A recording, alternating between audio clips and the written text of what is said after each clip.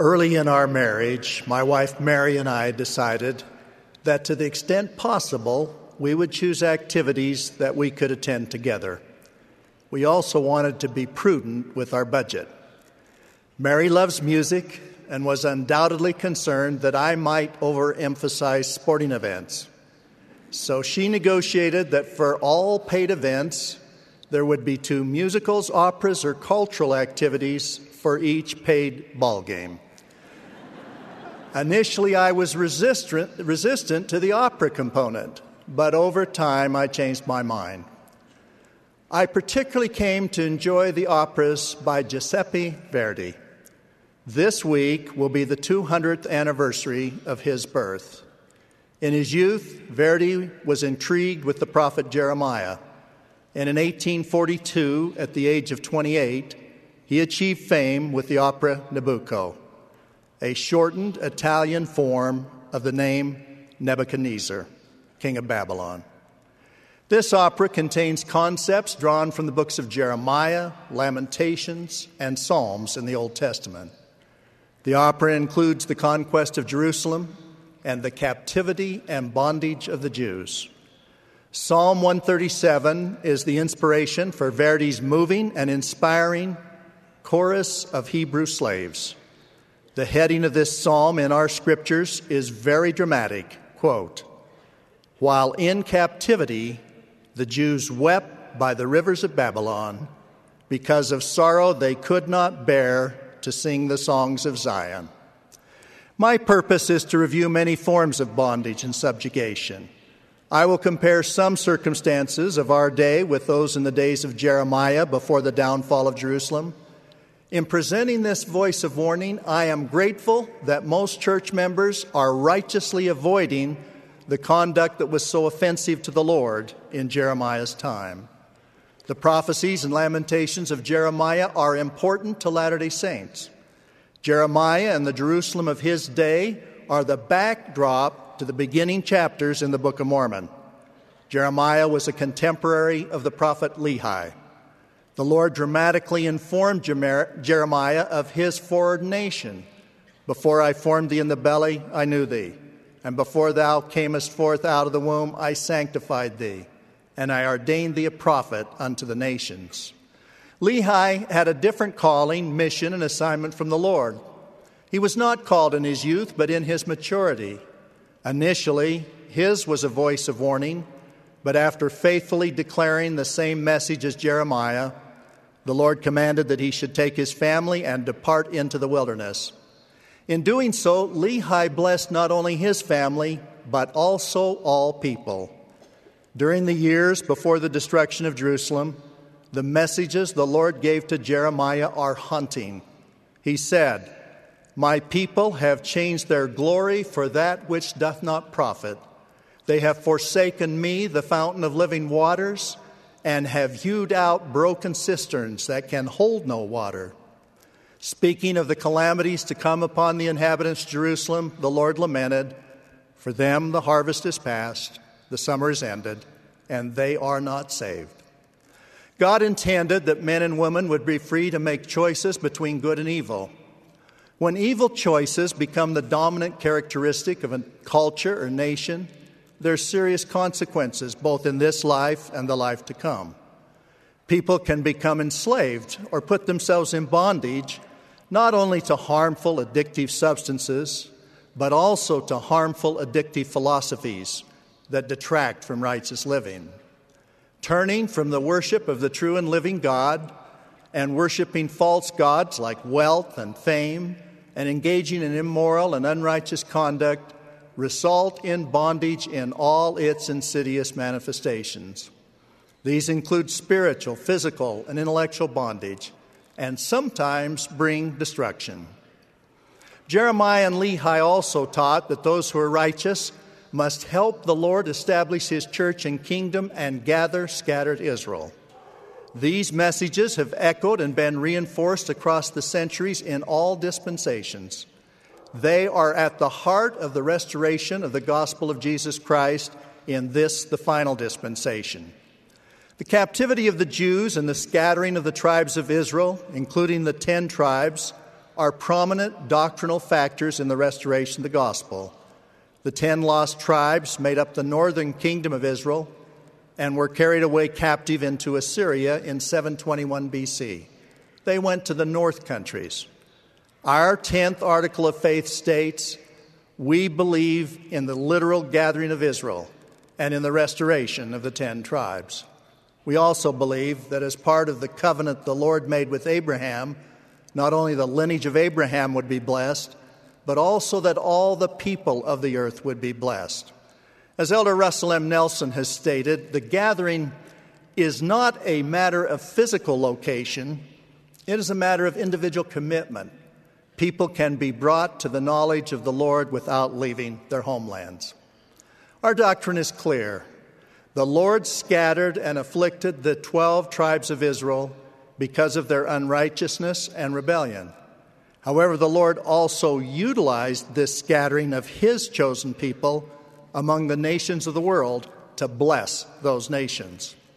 We learn valuable lessons from this tragic period. We should do everything within our power to avoid the sin and rebellion that led to bondage.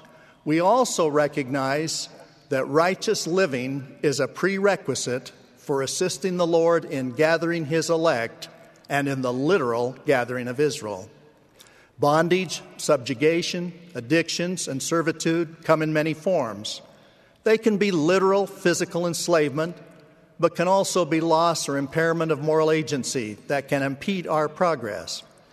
Jeremiah is clear that unrighteousness and rebellion were the main reasons for the destruction of Jerusalem and captivity in Babylon. Other kinds of bondage are equally destructive of the human spirit. Moral agency can be abused in many ways. I will mention 4 that are particularly pernicious in today's culture. First, addictions that impair agency, contradict moral beliefs, and destroy good health cause bondage.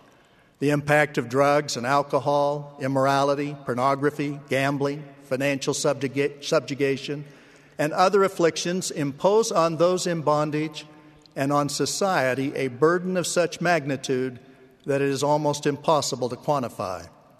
Second, addictions or predilections that, while not inherently evil, can use up our precious allotment of time, which could otherwise be used to accomplish virtuous objectives. These can include excessive use of social media, video and digital games, sports, recreation, and many others. How we preserve time for family is one of the most significant issues we face in most cultures. At a time when I was the only member of the church in our law firm, one woman lawyer explained to me how she always felt like a juggler trying to keep 3 balls in the air at the same time. 1 ball was her law practice, 1 was her marriage, and 1 was her children. She had almost given up on time for herself. She was greatly concerned that one of the balls was always on the ground. I suggested we meet as a group and discuss our priorities. We determined that the primary reason we were working was to support our families. We agreed that making more money wasn't nearly as important as our families, but we recognized that serving our clients to the best of our abilities was essential. The discussion then moved to what we did at work that was not necessary and was inconsistent with leaving time for family. Was there pressure to spend time in the workplace that was not essential? We decided that our goal would be a family-friendly environment for both women and men. Let us be at the forefront in protecting time for family. Third, the most universal subjugation in our day, as it has been throughout history, is ideology or political beliefs that are inconsistent with the gospel of Jesus Christ. Substituting the philosophies of men for gospel truth can lead us away from the simplicity of the Savior's message. When the Apostle Paul visited Athens, he tried to teach of the resurrection of Jesus Christ. Of this effort, we read in Acts, "For all the Athenians and strangers which were there spent their time in nothing else, but either to tell or to hear some new thing." When the crowd realized the simple religious nature of Paul's message, which was not new, they rejected it. This is emblematic of our own day, where gospel truths are often rejected or distorted to make them intellectually more appealing, or compatible with current cultural trends and intellectual philosophies. If we are not careful, we can be captured by these trends and place ourselves in intellectual bondage. There are many voices now telling women how to live. They often contradict each other. Of particular concern are philosophies that criticize or diminish respect for women who choose to make the sacrifices necessary to be mothers, teachers, nurturers, or friends to children. A few months ago, our two youngest granddaughters visited us, one each week. I was at home and answered the door. My wife Mary was in another room. In both cases, after a hug, they said almost the same thing. They looked around and then said, "I love to be in Grandma's house. Where is Grandma?" I didn't say it to them, but I was thinking, isn't this Grandpa's house too? But I realized that when I was a boy, our family went to Grandma's house. The words of a familiar song came into my mind. Over the river and through the woods, to Grandmother's house we go. Now let me say unequivocally that I am thrilled with the educational and other opportunities that are available to women. I treasure the fact that the backbreaking work and domestic drudgery required of women has been reduced in much of the world because of modern conveniences, and that women are making such magnificent contributions in every field of endeavor. But if we allow our culture to reduce the special relationship that children have with mothers and grandmothers and others who nurture them, we will come to regret it. Fourth, forces that violate sincerely held religious principles can result in bondage. One of the most invidious forms is when righteous people who feel accountable to God for their conduct are forced into activities that violate their conscience. For example, health providers forced to choose between assisting with abortions against their consciences or losing their jobs. The church is a relatively small minority, even when linked with people who are like-minded. It will be hard to change society at large, but we must work to improve the moral culture that surrounds us. Latter-day Saints in every country should be good citizens, participate in civic affairs, educate themselves on the issues, and vote. Our primary emphasis, however, should always be to make any necessary sacrifices to protect our own family and the rising generation. The vast majority of them are not yet in bondage to serious addictions or false ideologies. We must help inoculate them from a world that sounds a lot like the Jerusalem that Lehi and Jeremiah experienced. In addition, we need to prepare them to make and keep sacred covenants and to be the principal emissaries to help the Lord establish His church and gather scattered Israel and the Lord's elect everywhere.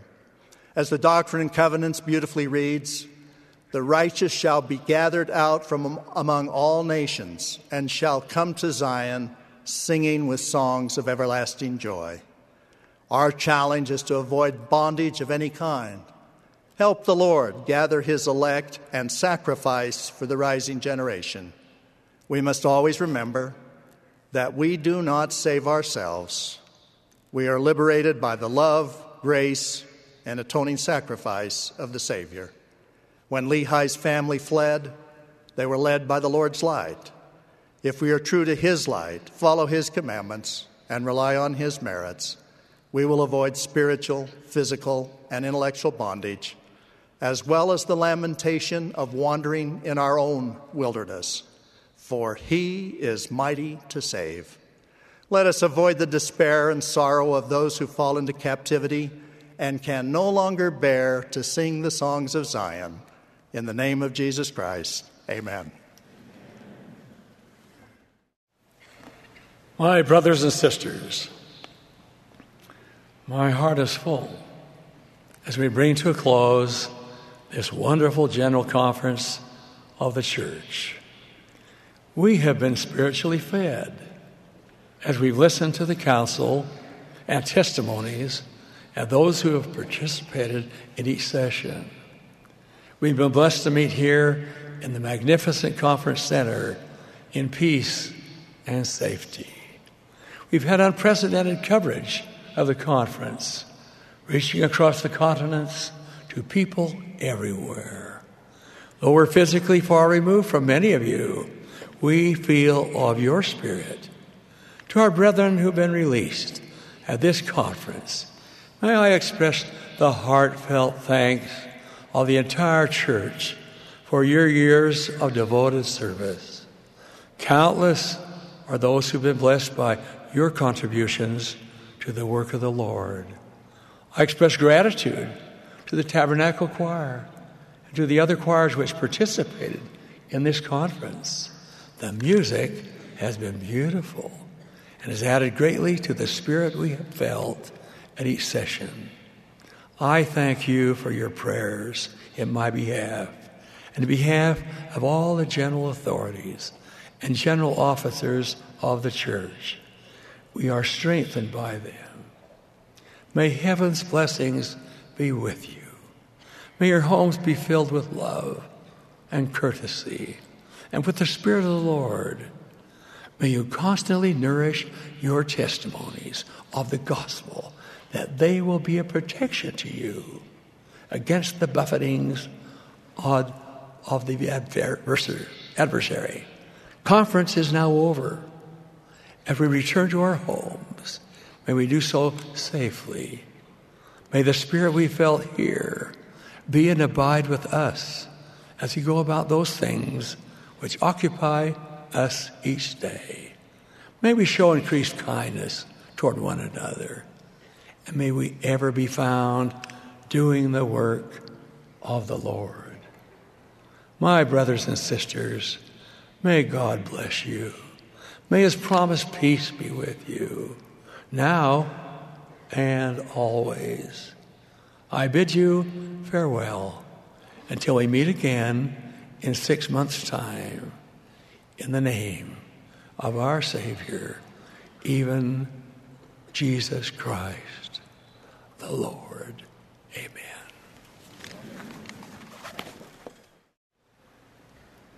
My dear brothers and sisters, each day is a day of decision.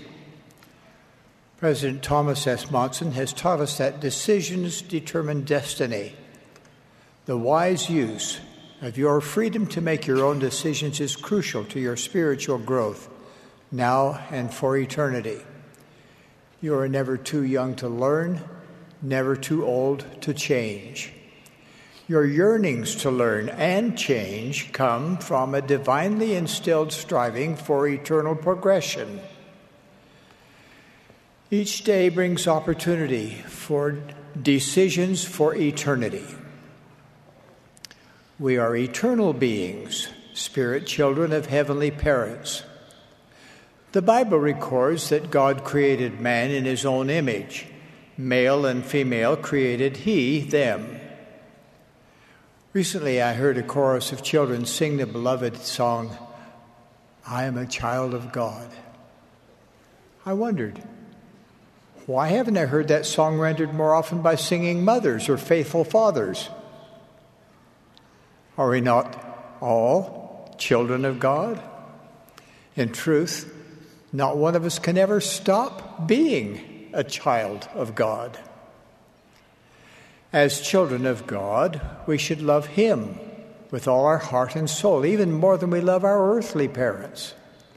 We should love our neighbors as brothers and sisters. No other commandments are greater than these. And we should ever revere the worth of human life through each of its many stages. Scripture teaches that the body and the spirit are the soul of man. As a dual being, each of you can thank God for his priceless gifts of your body and your spirit. My professional years as a medical doctor gave me a profound respect for the human body, created by God as a gift to you. It is absolutely amazing. Think of your eyes that see, ears that hear, and fingers that feel all the wondrous things around you. Your brain lets you learn, think, and reason. Your heart pumps tirelessly day and night, almost without your awareness. Your body protects itself. Pain comes as a warning that something is wrong and needs attention. Infectious illnesses strike from time to time, and when they do, antibodies are formed that increase your resistance to subsequent infection. Your body repairs itself. Cuts and bruises heal. Broken bones can become strong once again. I have cited but a tiny sample of the many amazing God-given qualities of your body. Even so, it seems that in every family, if not in every person, some physical conditions exist that require special care. A pattern for coping with such a challenge has been given by the Lord. He said, "I give unto men weakness, that they may be humble. For if they humble themselves and have faith in me, then will I make weak things become strong unto them."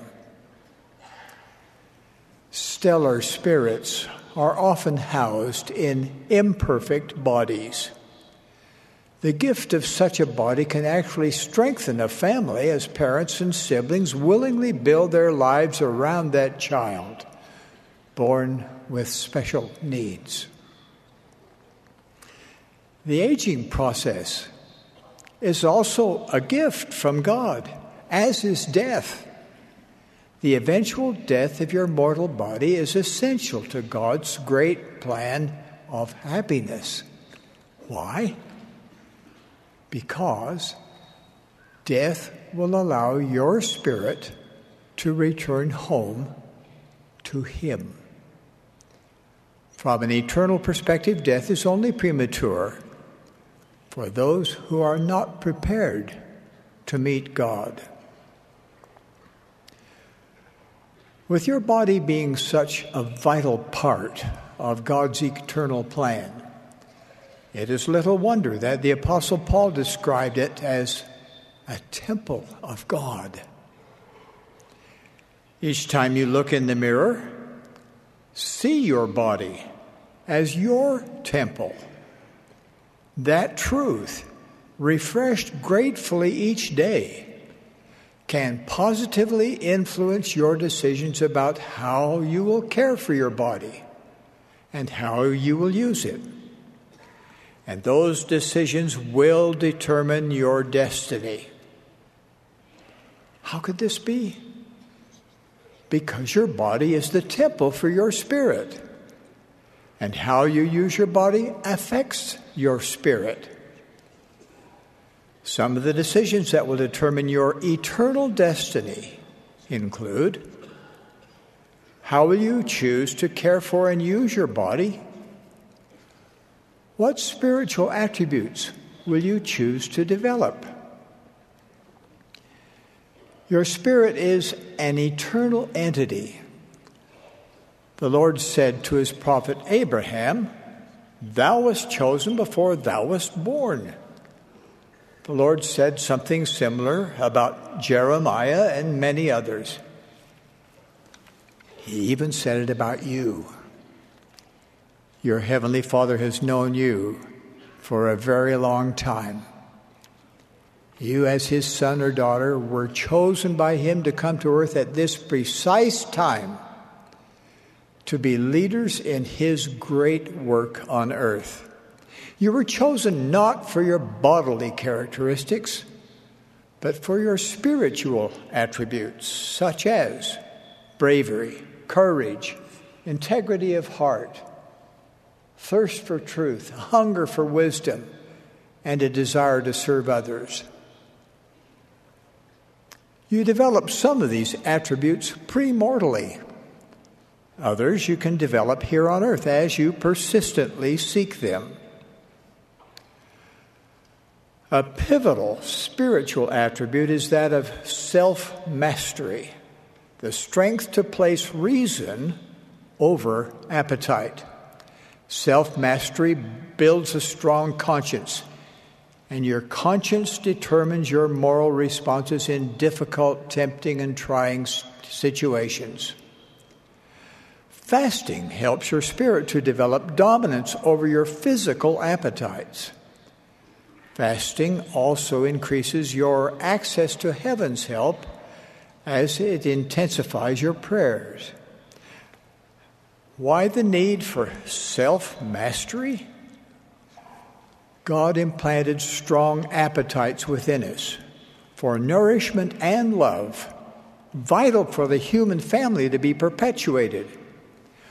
When we master our appetites within the bounds of God's laws, we can enjoy longer life, greater love, and consummate joy. It is not surprising, then, that most temptations to stray from God's plan of happiness come through the misuse of those essential God-given appetites. Controlling our appetites is not always easy. Not one of us manages them perfectly. Mistakes happen, errors are made, sins are committed. What can we do then? We can learn from them, and we can truly repent. We can change our behavior. Our very dire desires can change. How? There's only one way. True change, permanent change, can come only through the healing, cleansing, and enabling power of the atonement of Jesus Christ. He loves you, each of you. He allows you to access His power as you keep His commandments eagerly, earnestly, and exactly. It's that simple and certain. The gospel of Jesus Christ is a gospel of change. A strong human spirit with control over appetites of the flesh is master over emotions and passions and not a slave to them. That kind of freedom is as vital to the spirit as oxygen is to the body. Freedom from self-slavery is true liberation. We are free to choose liberty and eternal life, or to choose captivity, misery, and death. When we choose the loftier path toward liberty and eternal life, that path includes marriage. Latter-day Saints proclaim that marriage between a man and a woman is ordained of God, and that the family is central to the Creator's plan for the eternal destiny of His children. We also know that gender is an essential characteristic of individual premortal, mortal, and eternal identity and purpose. Marriage between a man and a woman is fundamental to the Lord's doctrine and crucial to God's eternal plan. Marriage between a man and a woman is God's pattern for a fullness of life on earth and in heaven. God's marriage pattern cannot be abused, misunderstood, or misconstrued. Not if you want true joy. God's marriage pattern protects the sacred power of procreation and the joy of true marital intimacy. We know that Adam and Eve were married by God before they ever experienced the joy of uniting as husband and wife. In our day, civil governments have a vested interest in protecting marriage, because strong families constitute the best way of providing for the health, education, welfare, and prosperity of rising generations. But civil governments are heavily influenced by social trends and secular philosophies as they write, rewrite, and enforce laws. Regardless of what civil legislation may be enacted, the doctrine of the Lord regarding marriage and morality cannot be changed. Remember, sin, even if legalized by man, is still sin in the eyes of God.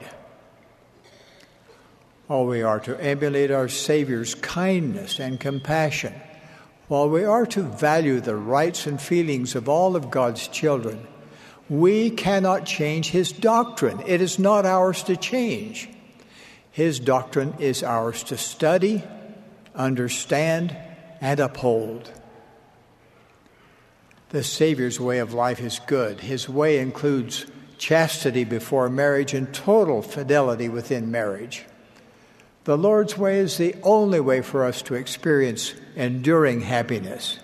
His way brings sustained comfort to our souls and perennial peace to our homes. And best of all, his way leads us home to him and our Heavenly Father, to eternal life and exaltation. This is the very essence of God's work and glory. My dear brothers and sisters, each day is a day of decision, and our decisions determine our destiny. One day, each of us will stand before the Lord in judgment. We will each have a personal interview with Jesus Christ. We will account for decisions that we made about our bodies, our spiritual attributes, and how we honored God's pattern for marriage and family. That we may choose wisely each day's decisions for eternity is my earnest prayer in the sacred name of Jesus Christ. Amen.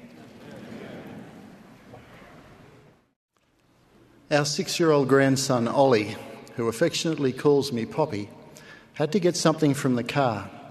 His dad stood inside the house and, without Ollie being aware, unlocked the car door remotely as he approached it, then locked it again when he was done. Ollie then ran inside with a big smile. All the family asked him, "How did you get the door to unlock for you, then to lock again?" He just smiled. Our daughter, his mother, said, "Maybe it's like when Poppy does it. Maybe you have magic powers like him." When it happened a second time, a few minutes later, his response to further questions about his newfound abilities was, "It's amazing. I think it's because Poppy loves me and is one of my best friends, and he takes care of me." I have been blessed to know of truly miraculous things that have occurred in the lives of faithful saints throughout Africa, Papua New Guinea, Australia, New Zealand, and the islands of the Pacific. I agree with Ollie. I think it's because those faithful people feel the same way about Heavenly Father and the Saviour as Ollie feels about me. They love God as a close friend, and he takes care of them. Members of this church are entitled to, and many receive, a spiritual witness and make sacred covenants to follow the Lord. Yet despite that, some move towards him while others do not. In which category are you?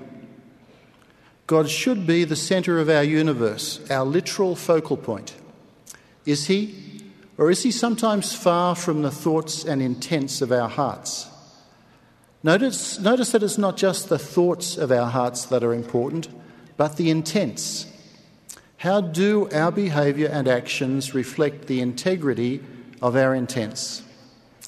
Our son Ben, when he was 16 and speaking in state conference, asked the question, "How would you feel if someone promised you something every week and never kept the promise?"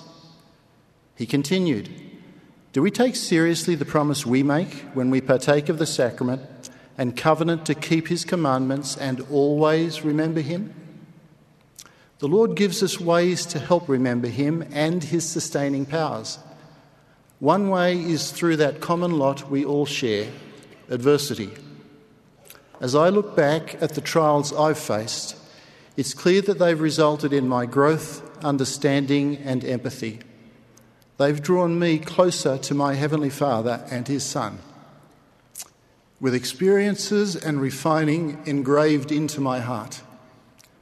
His guidance and instruction are essential. He helped the faithful brother of Jared by solving one of his 2 challenges when he told him how to get fresh air into the barges that had been faithfully built. But pointedly, the Lord not only left temporarily unsolved the challenge of how to provide light, but he then made it clear that he, the Lord, would allow the buffetings and trials that necessitated its solving.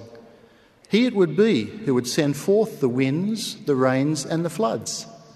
Why would he do that? And why does he warn any of us to remove ourselves from a source of danger when he could simply stop the danger from happening? President Wilford Woodruff told the story of being spiritually warned to move the carriage that he, his wife and child slept in, only to discover that a whirlwind shortly thereafter uprooted a large tree and dropped it exactly where the carriage had previously stood. In both of these instances, the weather could have been adjusted to eliminate the dangers. But here is the point. Rather than solve the problem himself, the Lord wants us to develop the faith that will help us rely upon him in solving our problems and trust him. Then we can feel his love more constantly, more powerfully, more clearly, and more personally. We become united with him, and we can become like him. For us to be like him is his goal. In fact, it is his glory as well as his work. A young boy was trying to smooth out the dirt area behind his house so he could play there with his cars. There was a large rock obstructing his work. The boy pushed and pulled with all his might, but no matter how hard he tried, the rock wouldn't budge.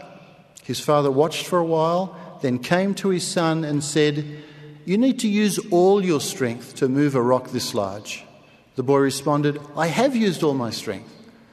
His father corrected him, "No, you haven't. You haven't had my help yet."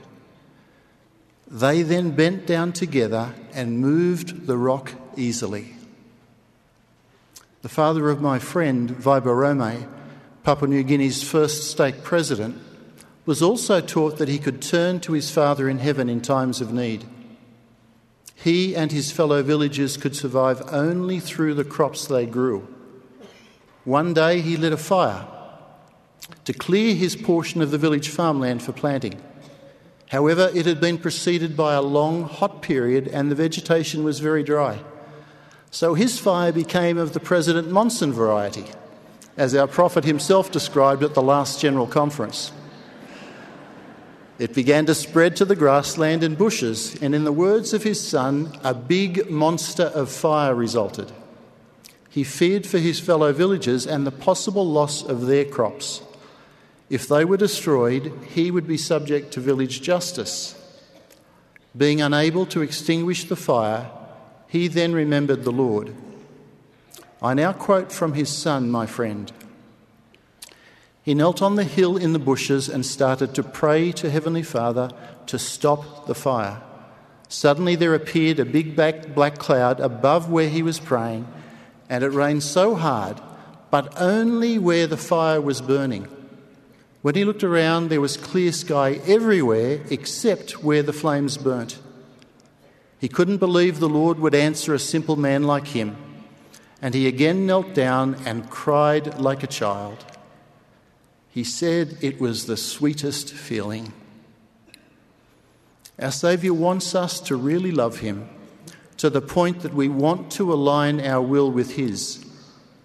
We can then feel his love and know his glory. Then he can bless us as he wants to. This happened to Nephi the son of Helaman, who reached the stage where the Lord trusted him implicitly, and because of that, was able to bless him with all that he asked. In Life of Pi, the fictional book by Jan Martel, the hero voices his feelings about Christ. I couldn't get him out of my head, still can't. I spent 3 solid days thinking about him. The more he bothered me, the less I could forget him. And the more I learned about him, the less I wanted to leave him. That's exactly how I feel about the Saviour. He is always near, especially in sacred places and in times of need. And sometimes when I least expect, I feel almost like he taps me on the shoulder to let me know he loves me. I can return that love in my own imperfect way by giving him my heart. Just a few months ago, I sat with Elder Holland as he assigned missionaries to their missions. As we left, he waited for me, and as we walked, he draped his arm around my shoulder. I commented to him on his doing the same thing once before in Australia. He said, "That's because I love you." And I knew that was true. I believe that if we could have the privilege of walking physically with the Saviour, that we would feel his arm draped over our shoulder just like that. Like the disciples heading towards Emmaus, our hearts would burn within us. This is his message: come and see. It is personal, inviting and embracing in its invitation to walk with his arm around our shoulders. May we all feel as confident as Enos, as reflected in the last verse of his short but profound book. I rejoice in the day when my mortal shall put on immortality and shall stand before him. Then shall I see his face with pleasure, and he will say unto me, Come unto me, ye blessed. There is a place prepared for you in the mansions of my Father. Because of the multiplicity of experiences and the power with which the Spirit has witnessed to me, I testify with absolute surety that God lives. I feel his love. It is the sweetest feeling. May we do what is needed to align our will with his and truly love him. In the name of Jesus Christ. Amen. When I was 8, 2 cousins and I were sent to a nearby town to get groceries for the next 15 days. Looking back, I am amazed at how much confidence my grandmother and my aunt and uncle had in us. The morning skies were bright and shiny as we departed in our small caravan of 3 horses. In the middle of the prairie, we had a brilliant idea that we should dismount and play marbles. So we did, for a long time. We were so absorbed in our game that we did not see the signs of the times above our heads as dark clouds covered the sky. By the time we realized what was happening, we didn't even have time to dismount our horses, or the heavy rain was hitting us so hard and the hail was hitting our faces that we could not think of other thing but to unsaddle our horses, take covers under the saddle blanket. Horseless, wet, and cold, we continued our journey, now trying to move as fast as we could. As we approached our destination, we saw that the wide street that entered the town had flooded and was like a river heading toward us. Now our only choice was to drop our covers and climb to the barbed wire fence that surrounded the town. It was late at night when, tired and sore and soaked, we sought shelter in the first home we saw entering the town. The good family there dried us off, fed us delicious bean burritos, and then put us to bed in a room of our own. Soon we discovered that the room had a flat dirt floor, so we had another brilliant idea. We drew a circle in the floor and continued our marble game until we collapsed to the floor and sleep.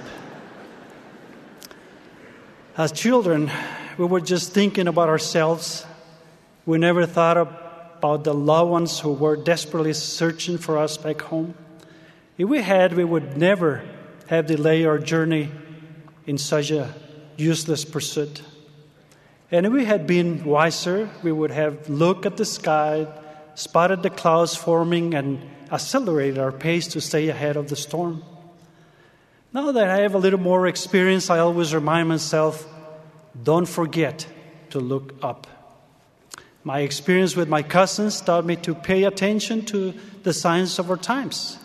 We live in the stormy, perilous days that Paul described. Man shall be lovers of their own selves, disobedient to parents, unthankful, unholy, false accusers, incontinent, lovers of pleasures more than lovers of God. Speaking of these times, Elder Dalen H. Oak said, "We need to make both temporal and spiritual preparation.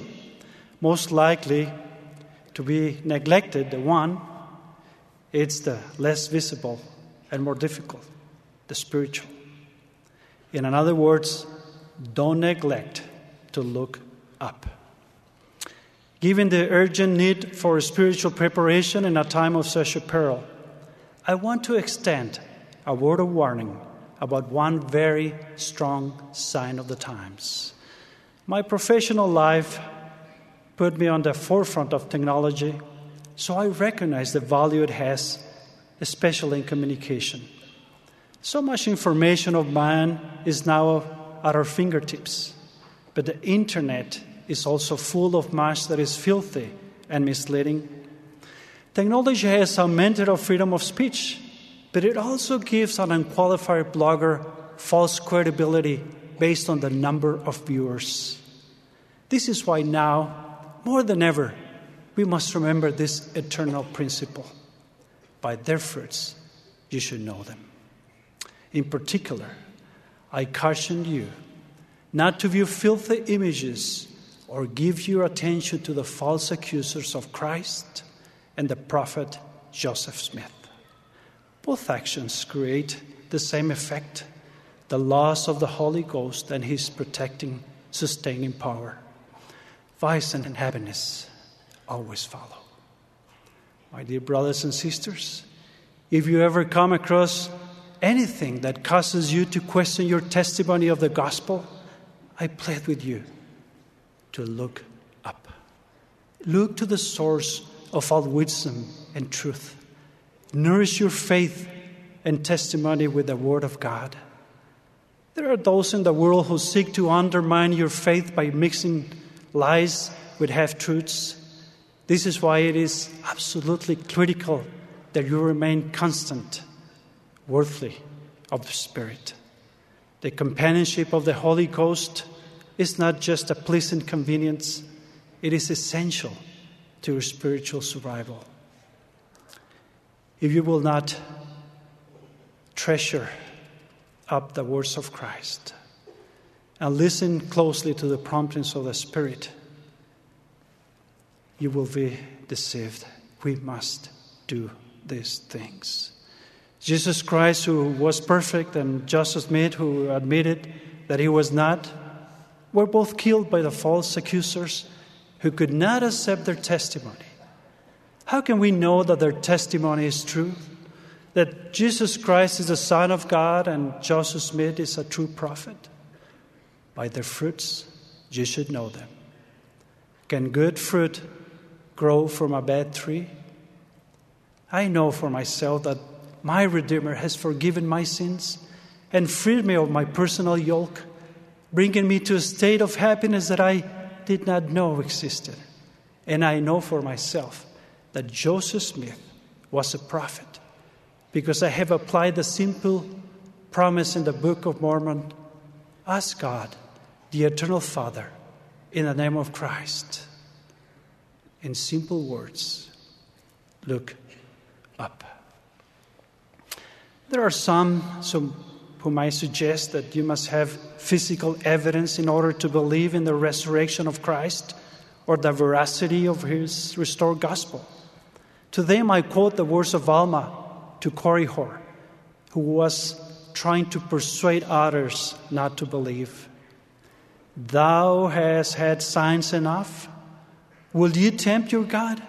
Will you say, show unto me a sign, when you have the testimony of all these, thy brethren, and also all the holy prophets?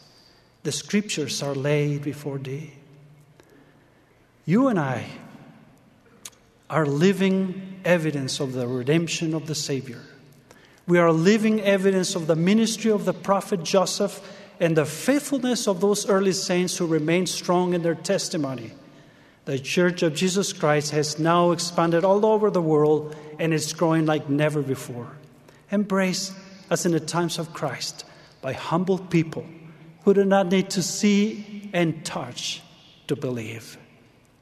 No one knows when the Lord will come again, but the perilous times are now upon us. Today is a time to look to the source of truth and ensure that our testimonies are strong. Now, returning to my account with my dear cousins, them and I woke in the morning to a bright sun and a beautiful sky. A man knocked on the door looking for the 3 lost boys. He put us in horses and we started back home through the same prairie. I will never forget what we saw on our way home. A multitude of people who had been searching for us throughout the night, their tractors and trucks stuck in the mud. They had found a saddle here and a horse there, and when they saw us returning home, I could feel their relief and their love. At the entrance to town, many people were waiting for us, and in the front of them all were my loving grandmother and my uncle and aunt. They embraced us and cried overjoyed that they had found their lost children. What a great reminder this is to me, that our loving Heavenly Father is mindful of us. He is anxiously waiting our return home. Yes, there are signs of storms forming all around us. Let us look up and prepare ourselves. There is safety in a strong testimony. Let us cherish and strengthen our testimonies every day. I know we can live together as families for eternity. That our loving Heavenly Father is awaiting for us, His children, with His arms extended. I know that Jesus Christ, our rescuer, lives. And as with Peter, no flesh and blood has revealed it to me, but my Father who is in heaven. In the sacred name of Jesus Christ, amen. My father could remember the very day, even the very hour, that his family, father, mother, and 4 children, left the church, many never to return again in this life. He was 13 years old, a deacon, and in those days, families attended Sunday school in the morning and then sacrament meeting in the afternoon. On a beautiful spring day, after returning from Sunday morning worship services and having a midday family meal together, his mother turned to his father and asked simply, "Well, dear, do you think we should go to sacrament meeting this afternoon, or should we take the family for a ride in the country?" The idea that there was an option to sacrament meeting had never even occurred to my father, but he and his 3 teenage siblings all sat up and paid careful attention. That Sunday afternoon ride in the country was probably an enjoyable family activity, but that small decision became the start of a new direction, which ultimately led his family away from the church with its safety, security, and blessings, and onto a different path. As a lesson to those of our day who might be tempted to choose a different path, the Book of Mormon prophet Lehi shared a vision with his family where he saw numberless concourses of people, many of whom were pressing forward that they might obtain the path which led under the tree by which he stood. And they did come forth and commence in the path which led to the tree, and there arose a mist of darkness, insomuch that they who had commenced in the path did lose their way, that they wandered off and were lost. Lehi then saw a second group that was pressing forward, and they came forth and caught hold of the end of the rod of iron, and they did press forward through the mist of darkness, clinging to the rod of iron, even until they did come forth and partake of the fruit of the tree. Unfortunately, after they had partaken of the fruit of the tree, they did cast their eyes about as if they were ashamed, because of those in a great and spacious building that were in the attitude of mocking and pointing their fingers towards those who had come and were partaking of the fruit. These people then fell away into forbidden paths and were lost. They were unable, or perhaps unwilling, to endure to the end. There was, however, a third group that was not only successful in reaching the tree of life, they afterwards did not fall away. Of these, the Scriptures say that they pressed forward, continually holding fast to the rod of iron until they came forth and fell down and partook of the fruit of the tree. The rod of iron represented for this group of people the only safety and security that they could find, and they held fast continually. They refused to let go, even for something as simple as a Sunday afternoon ride in the country. About this group of people, Elder David A. Bednar has taught, the key phrase in this verse is continually holding fast to the rod of iron. Perhaps this third group of people consistently read and studied and searched the words of Christ. This is the group that you and I should strive to join. Close quote. Those of us who are members of God's church today have made covenants to follow Jesus Christ and to obey God's commandments. At baptism, we covenanted to stand as a witness of the Savior, to succor the weak and the needy, to keep the commandments of God, and to repent as needed, for as the Apostle Paul taught, all have sinned and fall short of the glory of God. Each week we have the opportunity to attend a sacrament meeting where we can renew these covenants by partaking of the bread and water of the sacrament ordinance. This simple act allows us to once again pledge ourselves to follow Jesus Christ and to repent when we do fall short. God's promise to us in return is His Spirit as a guide and protection. From Preach My Gospel, our missionaries teach that revelation and testimony come when we attend our Sunday church meetings. Quote, as we attend church services and worship together, we strengthen each other. We are renewed by our association with friends and family. Our faith is strengthened as we study the Scriptures and learn more about the restored gospel. Close quote. One might ask why we have 3 separate meetings on Sunday and why the need for each. Let's briefly look at these 3 meetings. Sacrament meeting provides the opportunity to participate in the ordinance of the sacrament. We renew our covenants, receive an increased measure of the Spirit, and have the additional blessing of being instructed and edified by the Holy Ghost. Sunday school allows us to teach one another the doctrine of the kingdom, that all might be edified and rejoice together. Great power and personal peace come as we understand the doctrines of the restored gospel. Priesthood meetings are a time for men and young men to learn their duty and to be instructed more perfectly. And Relief Society meeting provides the women of the church an opportunity to increase their faith, strengthen their families and homes, and help those in need. Likewise, our young women and children have their own meetings and classes where they are taught the gospel as they prepare for important responsibilities that will come to them. In each of these unique but connected meetings, we learn the doctrine, feel the Spirit, and serve one another. While there may be exceptions due to distance, travel cost, or health, we should strive to attend all of our Sunday meetings. I promise that blessings of great joy and peace will come from worship during our 3-hour Sunday meeting schedule.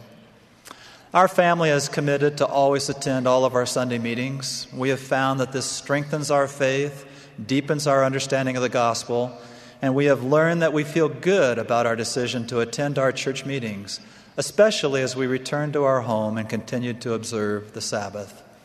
We even attend all of our Sunday meetings when we are on vacation or traveling. One of our daughters recently wrote to say that she had attended church in a city where she was traveling, and then added, "Yes, Dad, I did attend all 3 of the Sunday meetings." We know that she was blessed for this righteous decision. We each have many choices to make as to how we observe the Sabbath day. There will always be some good activity that can and should be sacrificed for the better choice of church meeting attendance. This is, in fact, one of the ways that the adversary cheateth our souls and leadeth us carefully away. He uses good activities as substitutes for better or even best activities. Continually holding fast to the rod means that we attend all of our Sunday meetings, sacrament meetings, Sunday school, and priesthood or Relief Society meetings. Our children and youth attend their respective meetings in primary, young men and young women. We should never pick or choose which meetings we attend. We simply hold fast to the Word of God by worshiping and attending all of the Sabbath meetings that are offered. Continually holding fast to the rod means that we strive to keep all of God's commandments, to have daily personal and family prayer, and to study the Scriptures daily. Continually holding fast is part of the doctrine of Christ as taught in the Book of Mormon. We exercise faith in Jesus Christ, repent of our sins and change our hearts, then follow Him down into the waters of baptism and receive the confirming gift of the Holy Ghost, which serves as a guide and comforter. And then, as Nephi taught, we press forward, feasting on the words of Christ until the very end of our lives. My brothers and sisters, we are a covenant people. We willingly make and keep covenants, and the promised blessing is that we will receive all that the Father hath. As we continually hold fast to the rod by keeping our covenants, we will be strengthened to resist the temptations and perils of the world. We will be able to navigate this mortal life with all of its challenges until we actually reach the tree with the fruit most precious and most desirable above all other. My father was fortunate to marry a good woman who encouraged him to come back to the church of his youth and begin again to progress along the path. Their faithful lives have blessed all of their children, the next generation of grandchildren, and now great-grandchildren. Just as a simple decision to attend or not attend one of their Sabbath day worship meetings made a significant difference in the lives of my grandparents' family, our everyday decisions will impact our lives in significant ways. A seemingly small decision, such as whether or not to attend a sacrament meeting, can have far-reaching, even eternal consequences. May we choose to be diligent and gain the great blessings and protections that come from gathering together and keeping covenants. May we continually hold fast to the iron rod that leads to the presence of our Heavenly Father, is my prayer in the sacred name of Jesus Christ. Amen. We are grateful beyond any measure of expression for teachers throughout the church. We love you and have great confidence in you. You are one of the great miracles of the restored gospel. There is indeed a secret to becoming a successful gospel teacher, to teaching with the power and authority of God. I use the word secret because the principles upon which a teacher's success rests can be understood only by those who have a testimony of what took place on the morning of a beautiful, clear day early in the spring of 1820. In response to a 14-year-old boy's humble prayer, the heavens were opened. God, the Eternal Father, and His Son Jesus Christ appeared and spoke to the prophet Joseph Smith. The long-awaited restitution of all things had begun, and the principle of revelation was everlastingly established in our dispensation. Joseph's message and our message to the world can be summarized in 2 words: God speaks. He spoke anciently, He spoke to Joseph, and He will speak to you. This is what sets you apart from all other teachers in the world. This is why you cannot fail. You have been called by the spirit of prophecy and revelation and have been set apart by priesthood authority. What does this mean? First, it means that you are on the Lord's errand. You are His agent, and you are authorized and commissioned to represent Him and to act on His behalf. As His agent, you are entitled to His help. You must ask yourself, what would the Savior say if He were teaching my class today? And how would He say it? You must then do likewise. This responsibility may cause some to feel inadequate or even somewhat fearful. The pathway is not difficult. The Lord has provided the way for every worthy Latter-day Saint to teach in the Savior's way. Second, You are called to preach the gospel of Jesus Christ. You must not teach your own ideas or philosophy, even mingled with scriptures. The gospel is the power of God unto salvation, and it is only through the gospel that we are saved. Third, you are commanded to teach the principles of the gospel as they are found in the standard works of the church, to teach the words of the modern-day apostles and prophets, and to teach that which is taught you by the Holy Ghost. So where do we begin? Our first and foremost responsibility is to live so that we can have the Holy Ghost as our guide and companion. When Hiram Smith sought to become engaged in this latter-day work, the Lord said, "Behold, this is your work, to keep my commandments, yea, with all your might, mind, and strength." End quote. This is the starting point. The counsel provided by the Lord to Hiram is the same counsel he has provided to the saints in every age. Speaking to teachers today, the First Presidency stated, "The most important part of your service will be your own daily spiritual preparation, including prayer, scripture study, and obedience to the commandments. We encourage you to dedicate yourself to living the gospel with greater purpose than ever before." End quote. It is significant that the First Presidency did not say that the most important part of your service is to prepare your lesson well or to master various teaching techniques. Of course, you must diligently prepare for each lesson and strive to learn how you can teach so as to help your students exercise their agency and allow the gospel to enter into their hearts. But the first and foremost and most important part of your service is your personal spiritual preparation. As you follow this counsel, the First Presidency has promised, the Holy Ghost will help you to know what to do. Your own testimony of the gospel will grow, your conversion will be deepened, and you will be strengthened to meet the challenges of life. End quote. What greater blessings could a teacher desire? Next, the Lord has commanded that before we seek to declare His word, we must seek to obtain it. You must become men and women of sound understanding by diligently searching the Scriptures and by treasuring them up in your hearts. Then as you ask for the Lord's help, He will bless you with His Spirit and His word. You will have the power of God under the convincing of men. Paul tells us that the gospel comes to men in two ways, in word and in power. The word of the gospel is written in the Scriptures, and we can obtain the word by diligently searching. The power of the gospel comes into the lives of those who so live that the Holy Ghost is their companion and who follow the promptings they receive. Some focus their attention only on obtaining the word, and they become experts in delivering information. Others neglect their preparation and hope that the Lord in His goodness will somehow help them get through the class period.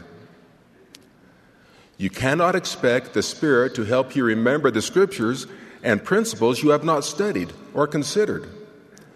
In order to successfully teach the gospel, you must have both the word and the power of the gospel in your life. Alma understood these principles when he described the sons of Mosiah and how they taught with the power and authority of God. He said, "They were men of sound understanding, and they had searched the Scriptures diligently that they might know the word of God. But this is not all. They had given themselves to much prayer and fasting. Therefore, they had the spirit of revelation." End quote. Next, you must learn to listen. Elder Jeffrey R. Holland taught this principle to missionaries. I will quote from Elder Holland's remarks, but have taken the liberty of replacing the terms missionaries and investigators with the terms teachers and students, respectively. Quote, "Second only to the responsibility teachers have to listen to the Spirit is the responsibility they have to listen to the student. If we'll listen with spiritual ears, our students will tell us what they need to hear. Elder Holland continued, quote, "The fact is that teachers are still too focused on delivering comfortable, repetitious lesson content rather than focusing on their students as individuals," close quote. After you have prepared yourself and your lesson to the very best of your ability, you must be willing to let go. When the quiet promptings of the Holy Ghost come, you must have the courage to set aside your outlines and your notes and go where those promptings take you. When you do this, the lesson you deliver is no longer your lesson, but it becomes the Savior's lesson. As you dedicate yourself to living the gospel with greater purpose than ever before, and search the Scriptures, treasuring them up in your heart, the same Holy Ghost who revealed these words to apostles and prophets anciently will testify to you of their truthfulness. In essence, the Holy Ghost will reveal them anew to you. When this happens, the words that you read are no longer only the words of Nephi or Paul or Alma, but they become your words. Then, as you teach, the Holy Ghost will be able to bring all things to your remembrance. Indeed, it shall be given you in the very hour, yea, in the very moment, what ye shall say. When this happens, you will find yourself saying something that you did not plan to say. Then, if you will pay attention, you will learn something from the things that you say when you teach. President Marion G. Romney said, quote, "I always know when I am speaking under the inspiration of the Holy Ghost because I always learn something from what I have said," close quote. Remember, a teacher is also a student. Finally, you must stand as an independent witness of the things you teach and not just be an echo of the words in a manual or the thoughts of others. As you feast upon the words of Christ and strive to live the gospel with greater purpose than ever before, the Holy Ghost will manifest unto you that the things you are teaching are true. This is the spirit of revelation, and this same spirit will carry your message into the hearts of those who desire and are willing to receive it. Let us now end where we started, in the sacred grove.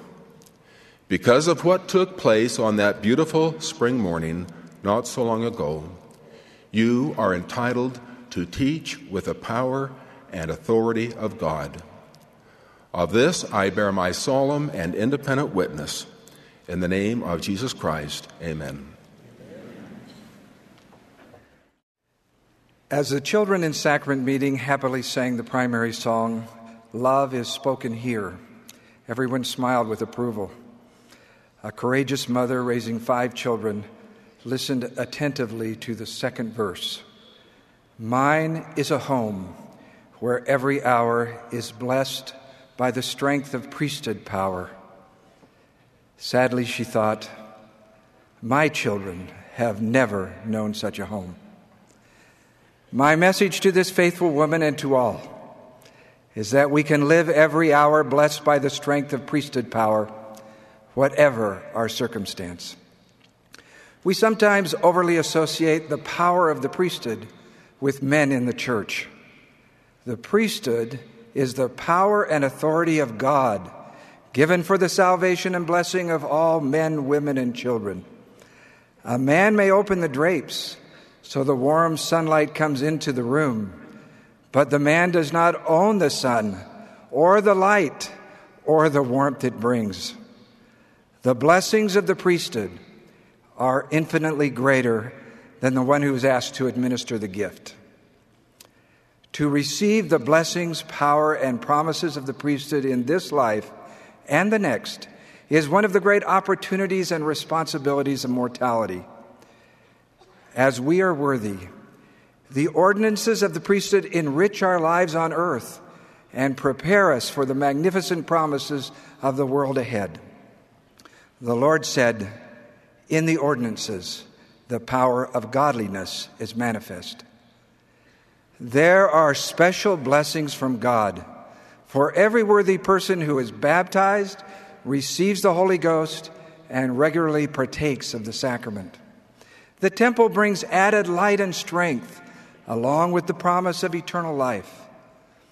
All of the ordinances invite us to increase our faith in Jesus Christ and to make and keep covenants with God. As we keep these sacred covenants, we receive priesthood power and blessings. Do we not feel this power of the priesthood in our own lives and see it among the covenant-keeping members of the church? We see it in new converts as they step from the waters of baptism, feeling forgiven and clean. We see our children and youth more sensitive to the promptings and guidance of the Holy Ghost. We see the ordinances of the temple becoming a beacon of strength and light for righteous men and women across the world. This past month, I watched a young couple draw enormous strength from the sealing promises of the temple as their precious baby boy was born but lived only 1 week.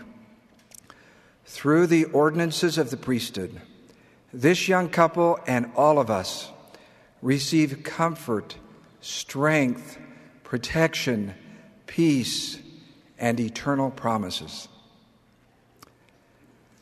Some may sincerely ask the question, if the power and blessings of the priesthood are available to all, why are the ordinances of the priesthood administered by men?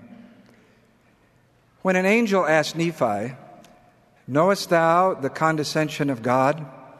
Nephi answered honestly, "I know that he loveth his children. Nevertheless, I do not know the meaning of all things." When we speak of the priesthood, there are many things we do know. We know that God loves all his children and is no respecter of persons.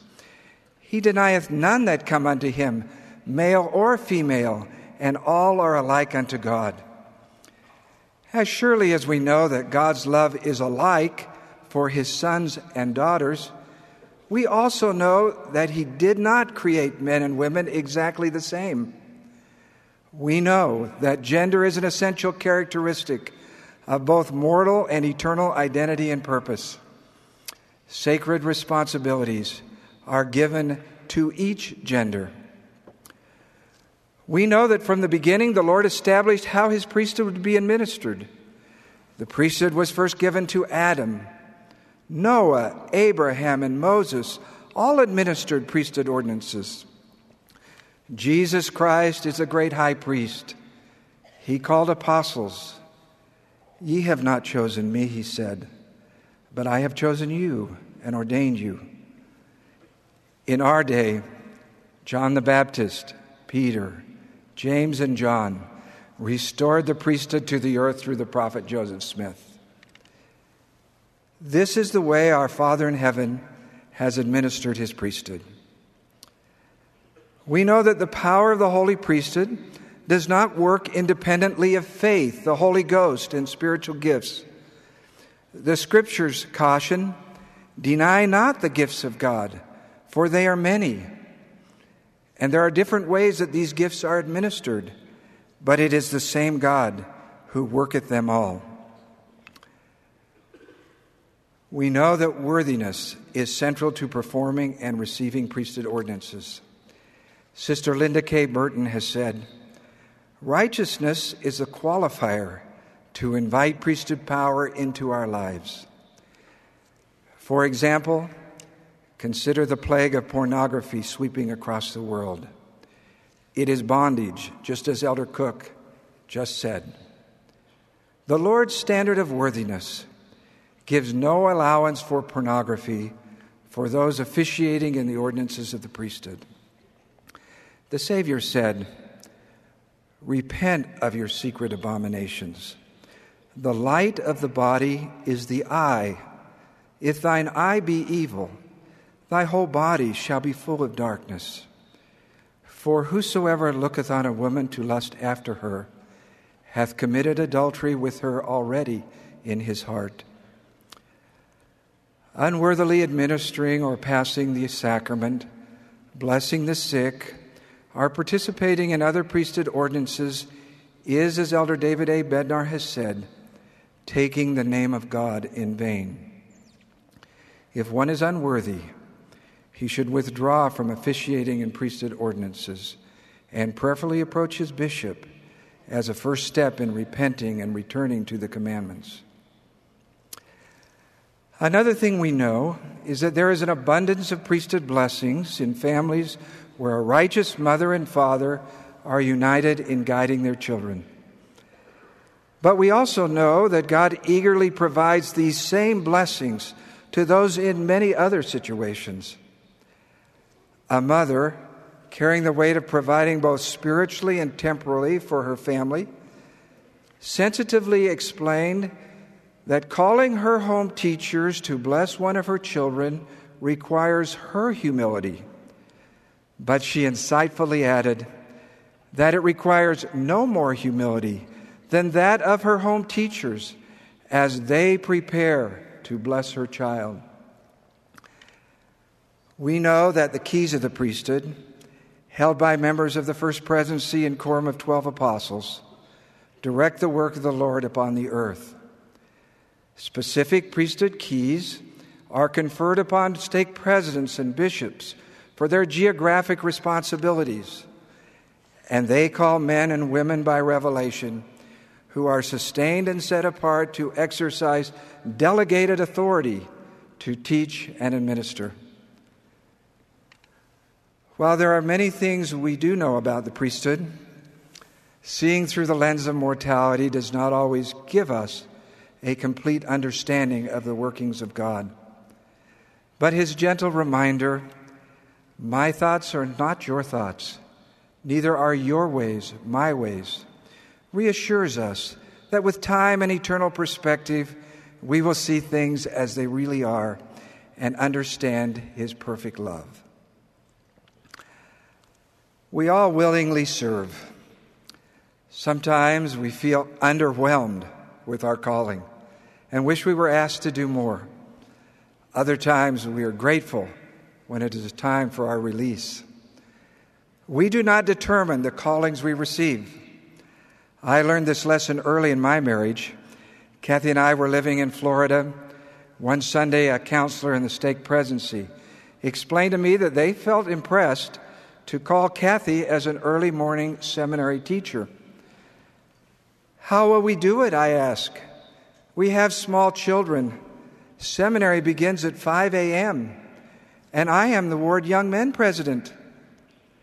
The counselor smiled and said, "It'll be okay, Brother Anderson.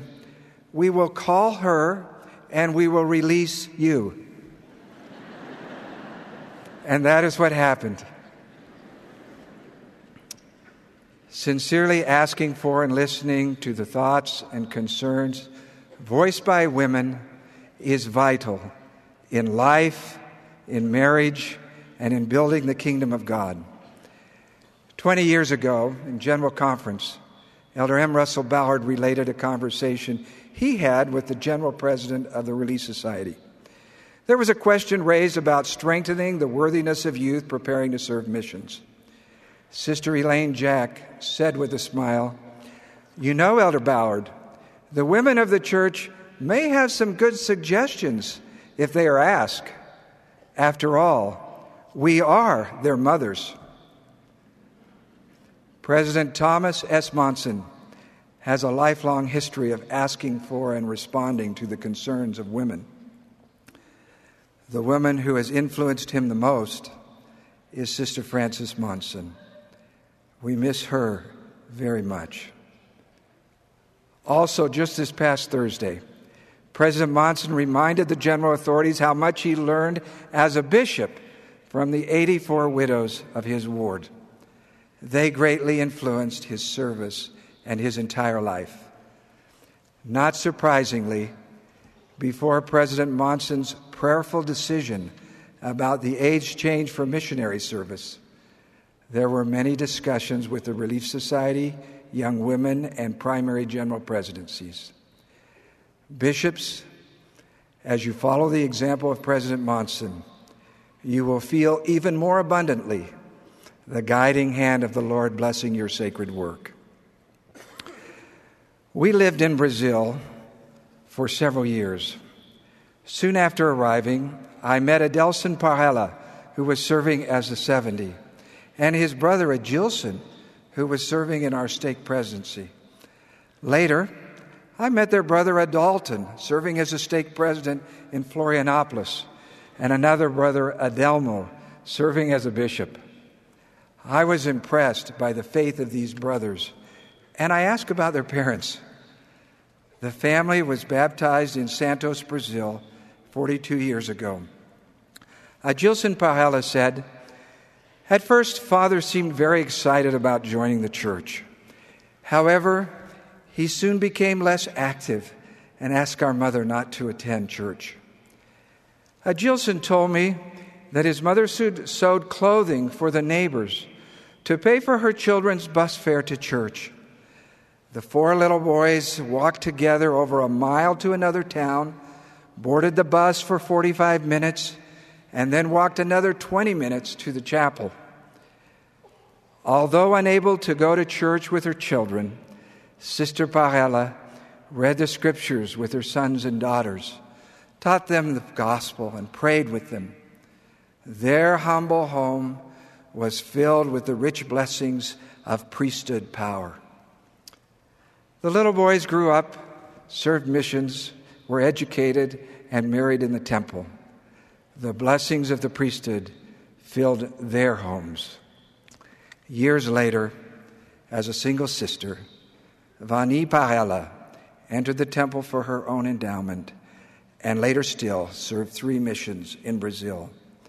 Now 84 years old, her faith continues to bless the generations that have followed her. The power of God's holy priesthood is found in the Church of Jesus Christ of Latter-day Saints.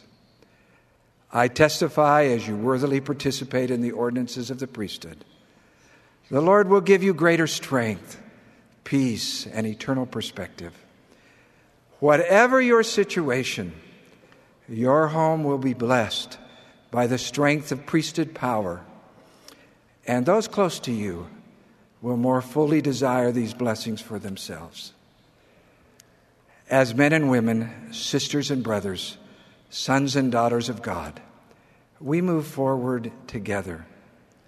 This is our opportunity, our responsibility, and our blessing. This is our destiny, to prepare the kingdom of God for the return of the Savior. In the name of Jesus Christ, amen.